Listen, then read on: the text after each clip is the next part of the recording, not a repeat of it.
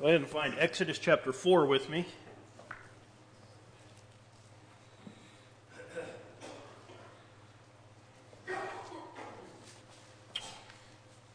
Exodus chapter 4. I'm just going to spend all our time on this one question this evening, so let's jump into it. The question's pretty simple. What is going on in Exodus 4, verses 24 through 26? A longer part of the question says, why did God seek to kill Moses when he had just called him to deliver his people? As I mentioned this morning, you should know this is an awfully burning question. I was going to say this is the first time I've ever had two questions submitted on the same thing. That's actually not true. I had a question about the blasphemy against the Holy Spirit, and then like a year and a half later I had another question, so I did it again. But this time I had two questions about this passage within the span of like a month or two. And so whenever that happens, I think the rule is that shoots to the top of the list when that happens. Now, some of you might be reading this question and saying to yourself, now, wait a minute, what's this business about God killing Moses?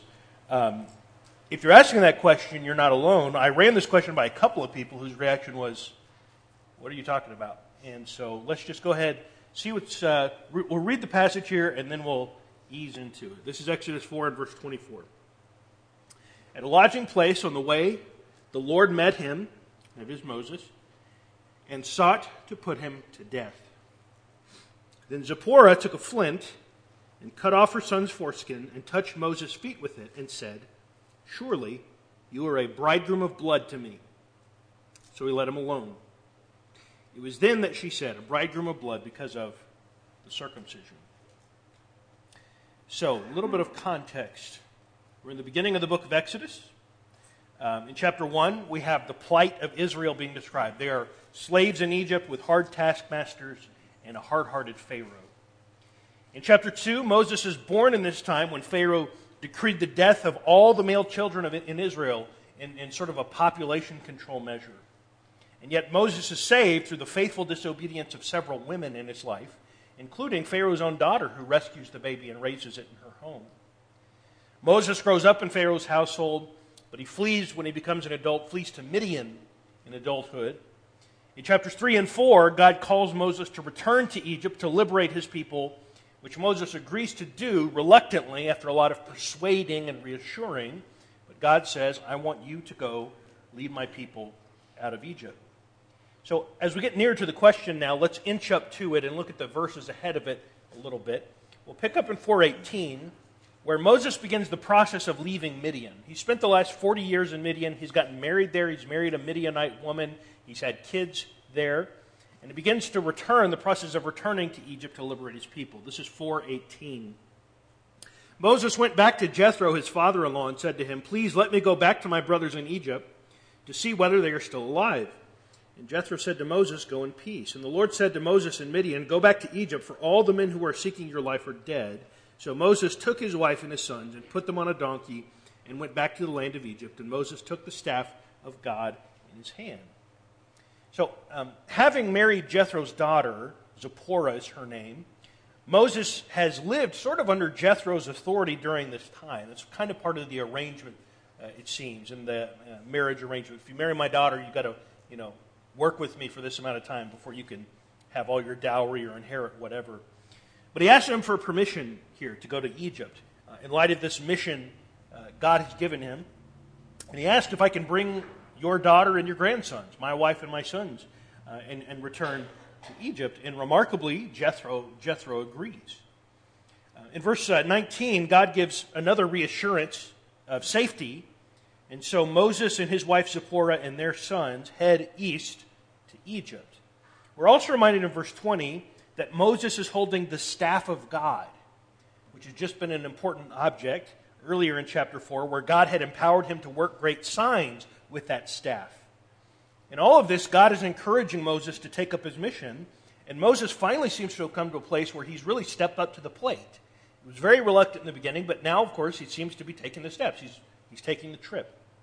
This is verse 21. And the Lord said to Moses, when you go back to Egypt, see that you do before Pharaoh all the miracles that I have put in your power. But I will harden his heart so that he will not let the people go. Then you shall say to Pharaoh, Thus says the Lord, Israel is my firstborn son, and I say to you, let my son go that he may serve me. If you refuse to let him go, behold, I will kill your firstborn son. We actually get a preview here of what's to come. God already knows how the movie ends. Moses, he says, you must evidence the power of God before Pharaoh, but know this, Pharaoh is a hard-hearted man, and he will only harden his heart further. As God acts to save his son, Israel, he says, Pharaoh will end up sacrificing his own firstborn son in his stubborn pride. So there's already a preview here, a preview of the 10th plague, the Passover, and all of this. But just take note of that. Israel is my firstborn son. I plan on saving my firstborn son. And Pharaoh, if you won't let me save my firstborn son, it'll be at the cost of your firstborn son. So here's what to notice so far. The trajectory of this text so far is all confidence and reassurance on the part of God. He's speaking directly to Moses. He's telling Moses, talking him through what's to come. He's encouraging him on his journey. And all of that makes what comes next more bizarre, all the more bizarre. So this is verse 24 again. After reading all of that reassurance stuff, at a lodging place on the way, the Lord met him and sought to put him to death. Then Zipporah took a flint and cut off her son's foreskin and touched Moses' feet with it and said, surely you are a bridegroom of blood to me. So he let him alone. It was then that she said a bridegroom of blood because of the circumcision. So let's just begin by appreciating the strangeness of these three little verses. God has decided at last to act to deliver the Israelites from centuries of slavery. He's held Moses' hand through getting him to accept the task of leading the deliverance. He's been very patient with Moses. He's given Moses instructions and promises and plans in advance and a miracle-working staff for assurance. And now suddenly in verse 24, he wants to kill the person he's just chosen and sent. And then somehow the act of Zipporah cutting off her son's foreskin and touching it to Moses' feet, somehow that is what saves Moses. There's other questions. What does it mean in verse 24, God sought to put him to death? As in God tried to put him to death but failed or something? And then, of course, there's Zipporah's closing line, which is, I think, maybe the most puzzling thing of all, when she says to him, to Moses, you are a bridegroom of blood to me. And I got a kick in one commentary, the opening line underneath the text where it has the text of verses 24 through 26, the opening paragraph is one word. It's the word what with a question mark and an exclamation point. What? That's what we think when we read this. Now, people who know Hebrew tell me that knowing Hebrew doesn't answer all the questions. It actually raises even more questions. So there are no proper nouns here for the person God seeks to kill or at whose feet the foreskin is laid. There are no proper nouns there. All it is he. The phrase bridegroom of blood is not a well-known phrase. It's not, no commentator says, oh, we all know what that means. They don't. Its meaning and the tone with which Zipporah says it is not at all obvious in what she means by that. So, here's what we'll do. Let's start with the most basic way we understand words and make sense of words, and that is grammar. Just notice a few things here. So while there is no proper name of the person God seeks to kill, Moses has been the active focus of all the preceding paragraphs. And so it seems obvious to me that Moses is the subject of this paragraph. Sometimes there are people who try to make it say, well, God actually sought to kill Moses' son, but it seems that Moses. So in verse 21, the Lord said to Moses. Moses is the object being acted on. In verse 22, he's speaking to Moses. Thus, you shall say to Pharaoh. Moses has been the subject of all these.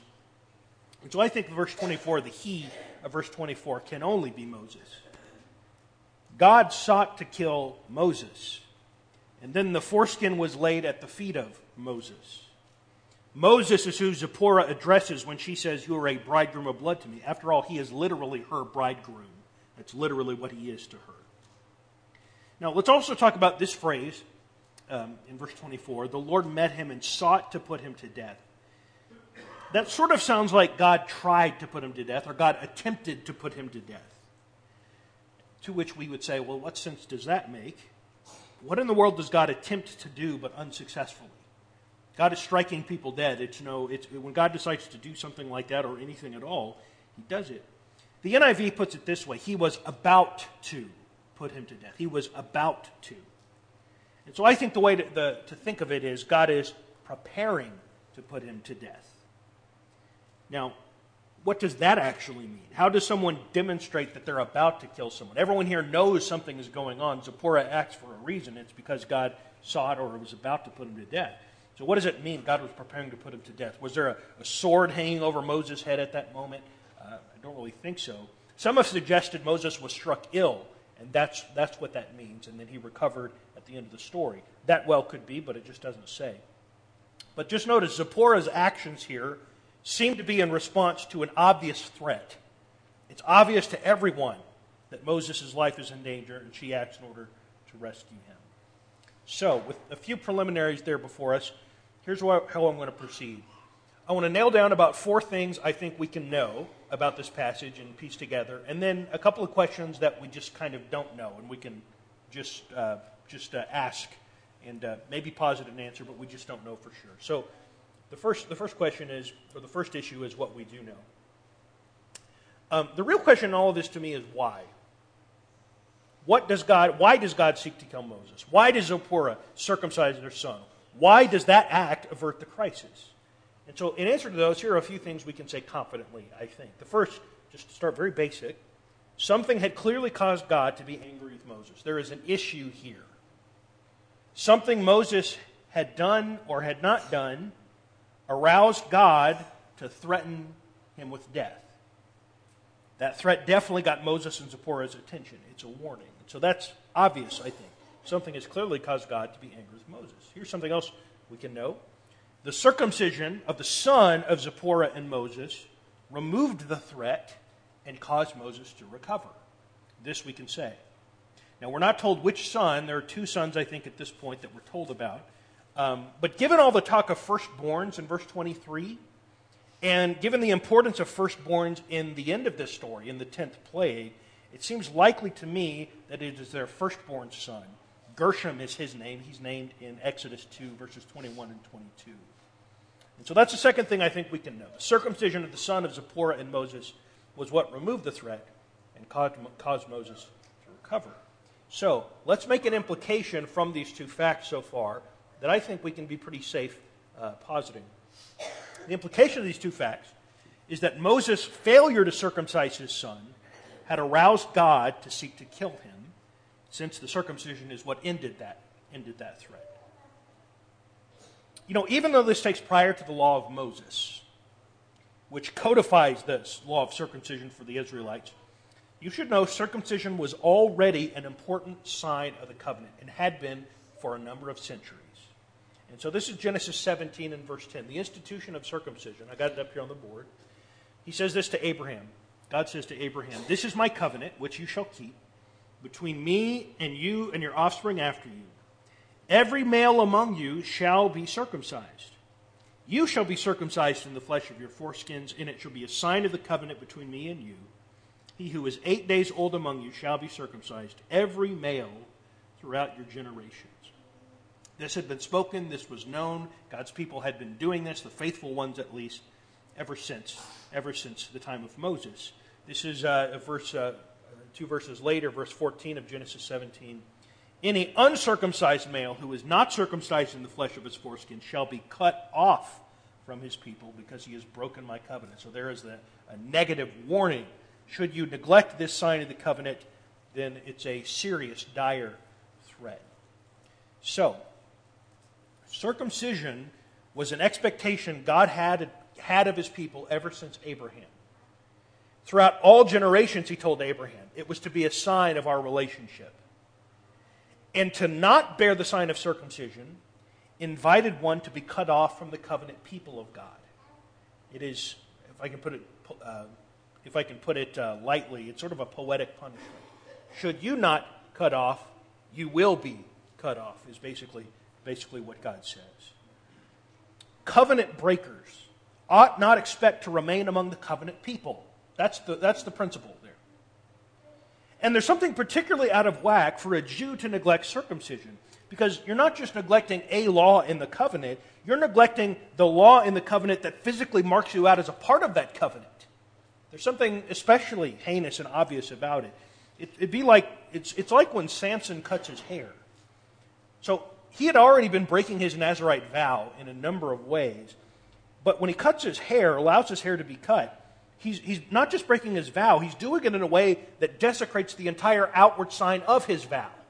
And so there's something particularly desecrating about that sort of violation. All of that is bad enough, to neglect circumcision as a Jew, as a descendant of Abraham. All that's bad enough. Now add that it's Moses of all people who has, it seems, broken the covenant through neglecting to circumcise his own son. I think there is a giant red flashing light at the beginning of the Exodus story. The one who is supposed to bring Israel into right relationship with God is not in a right relationship with God himself. That's the red flashing light of this story. The one who's supposed to bring Israel into right relationship with God is not in a right relationship with God himself. How can he, Moses, be an instrument of God's will when he has this giant neglect of God's will in his own life? So the common sense answer, I think, to why God sought to kill Moses is that simply this: he failed to circumcise his own son. He is being held accountable for that. And God is saying, this cannot stand. So that is the implication of these two facts. And then, we'll also notice this, and this is more of a, not an implication, this is just sort of a factual observation, and that is Zipporah's actions are what save Moses here. And so Zipporah takes a flint, she cuts off the foreskin of the son, she then touches it to the feet of Moses, which, don't know all the significance of that, but basically I think it associates the blood in the act with him, not unlike how the blood of the lamb that was smeared on the doorposts of the Passover associated that blood with this house and had this saving effect on them. I think similar logic is happening here, the association with the blood to the salvation of the person. And then she speaks these words about being a bridegroom of blood, more on that in a minute. And it's as a result of those actions of Zipporah that it says God let him alone. So Zipporah is the one in her act who saves Moses from death. Now let me just, side note here, if you're keeping count, Zipporah is actually the sixth woman in the book of Exodus who has saved Moses' life. She is the sixth woman in the Exodus story who has saved Moses' life. So you've got Shiphrah and Puah. These are the midwives who saved his life at birth, who defied the heinous command of Pharaoh to kill the male children. They saved his life. And then Moses' mother and sister schemed to protect him in his infancy. And then you've got Pharaoh's daughter who rescued the baby from drowning in crocodiles when she sees it floating down the river. And now Zipporah makes number 6, who saves Moses by circumcising his son.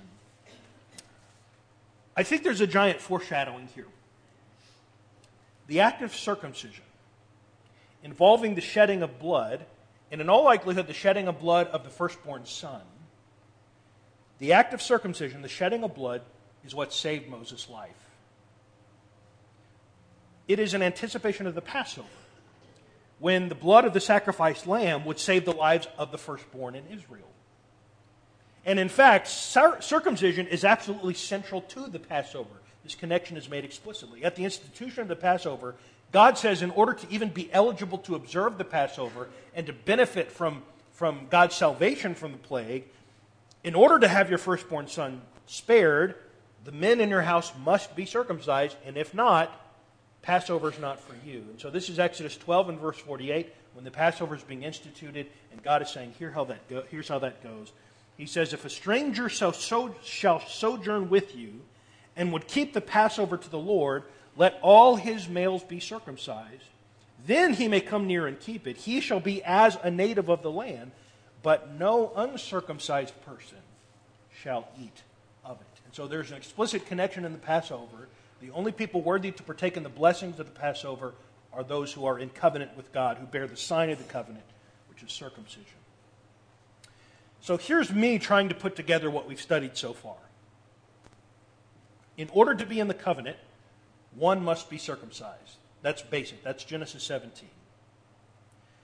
And then, in order for one's house to be spared before the Passover and to avoid the fate of Pharaoh's firstborn son, which will be death, one must be circumcised also. If Moses' own son had not been circumcised, it represents a massive neglect in his relationship with God. What Moses is being threatened here, basically, is with a plague before the 10 plagues in Egypt because of his own covenant breaking, because of his own hardness of heart, dare I say. God will not redeem his covenant people through a redeemer who himself forsakes the covenant.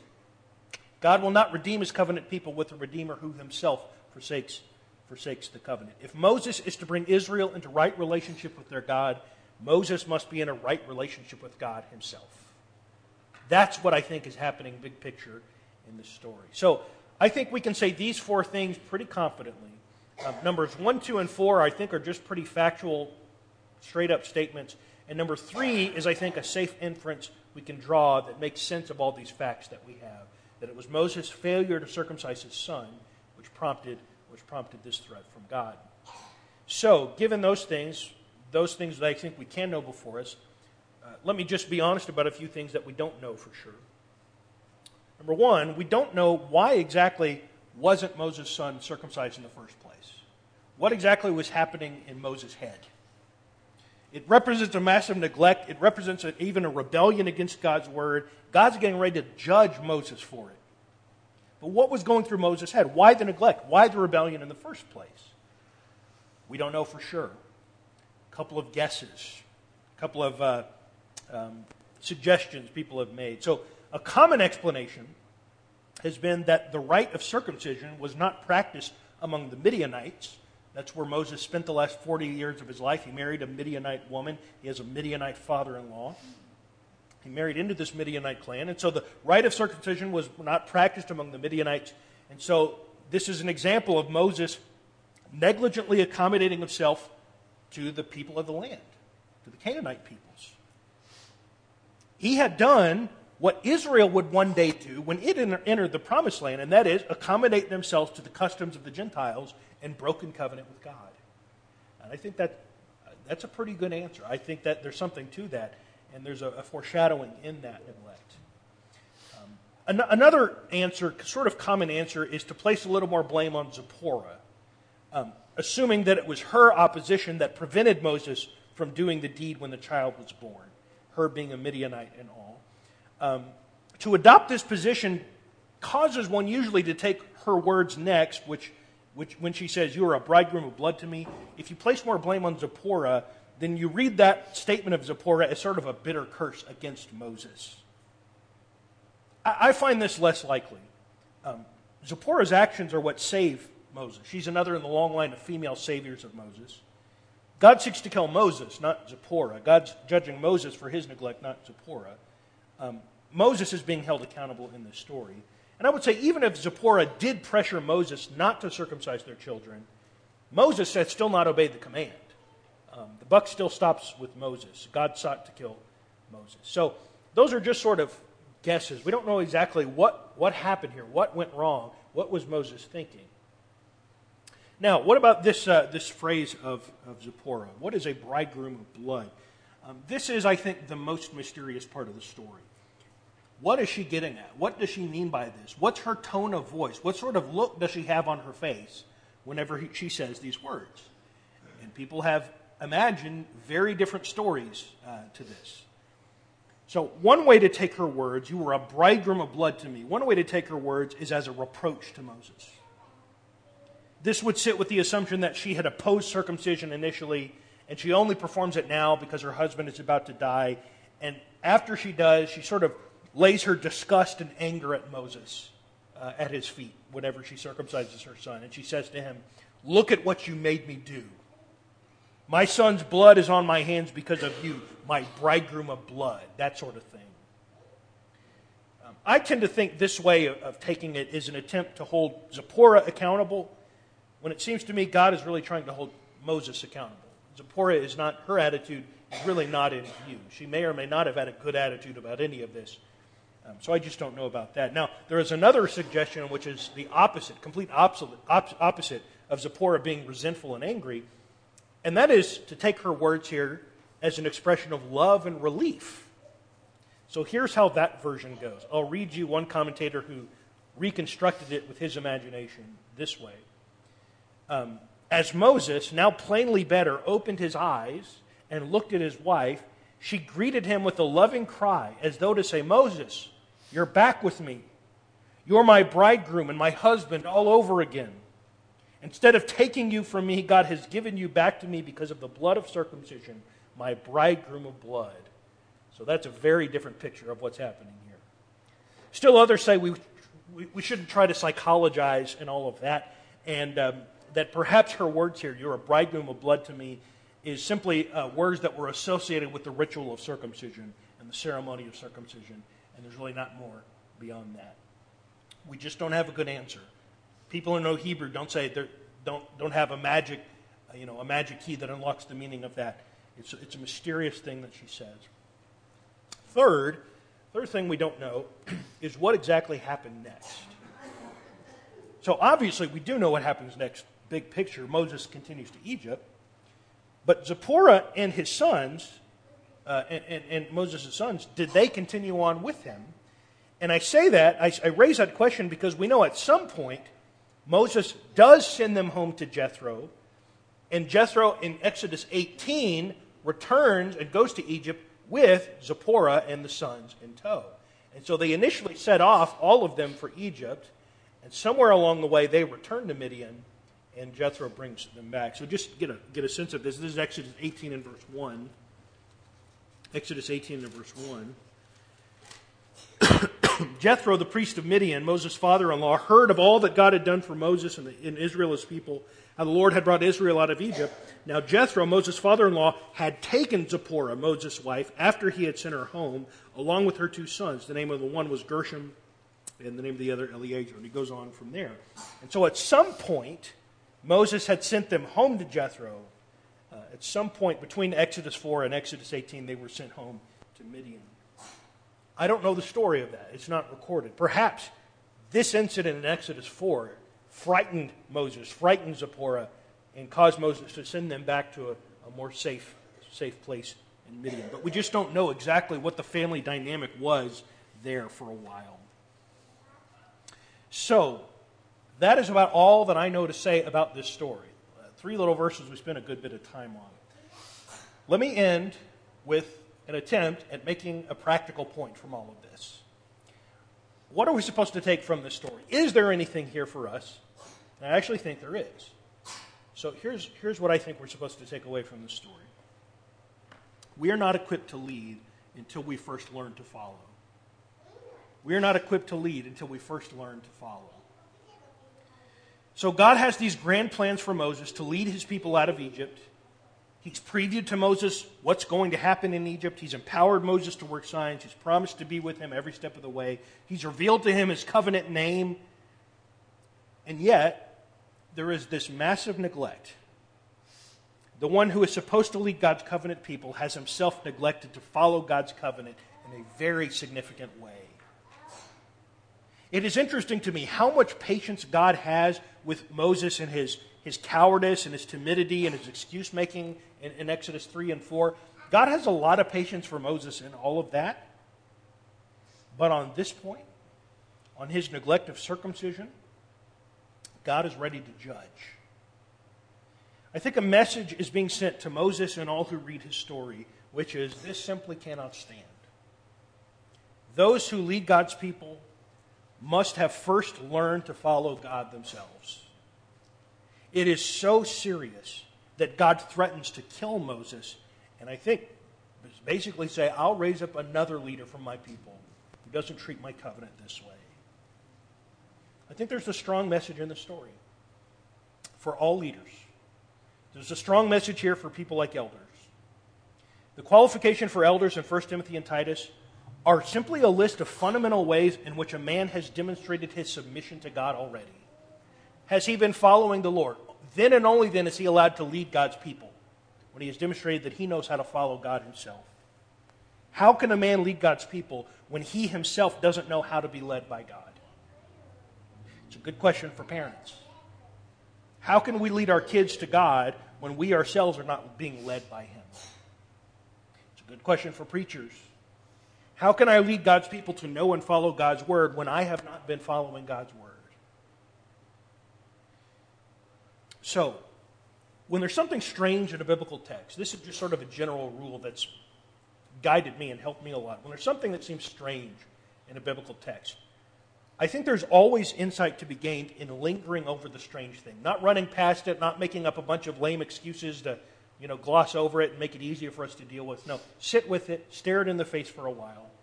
And there's almost always insight to be gained when we do that. And I think doing that with this strange little text leads us to a very important lesson about leadership and about following God. And so let me end by thanking the two questioners, not one, but two questioners, who pointed out this strange part of the Bible. And as a result, we get to learn important things about God and following Him. So maybe there's someone here who's having a moment like Moses, who realizes there is a massive neglect that needs to be remedied. Repentance needs to be done, and it needs to be done now before something much worse happens. Salvation is there, but it's there for God's covenant people who will honor that covenant and remain in relationship with God. If you want to come and make your life right with Him, do so now as we stand and sing. For Jesus, oh my brother, His disciple ever be. Render not to any other what alone the Lord should be. Live for Jesus, live for Jesus, give His all thou hast to give. On the cross the world Redeemer gave His life that thou mightst live. Live for Jesus, wandering sinner, under Satan's serve no more. Of the promised prize a winner, thou mayst be when life is o'er. Live for Jesus, live for Jesus, give Him all thou hast to give. On the cross the world's Redeemer gave His life that thou mightst live. Do we have anyone this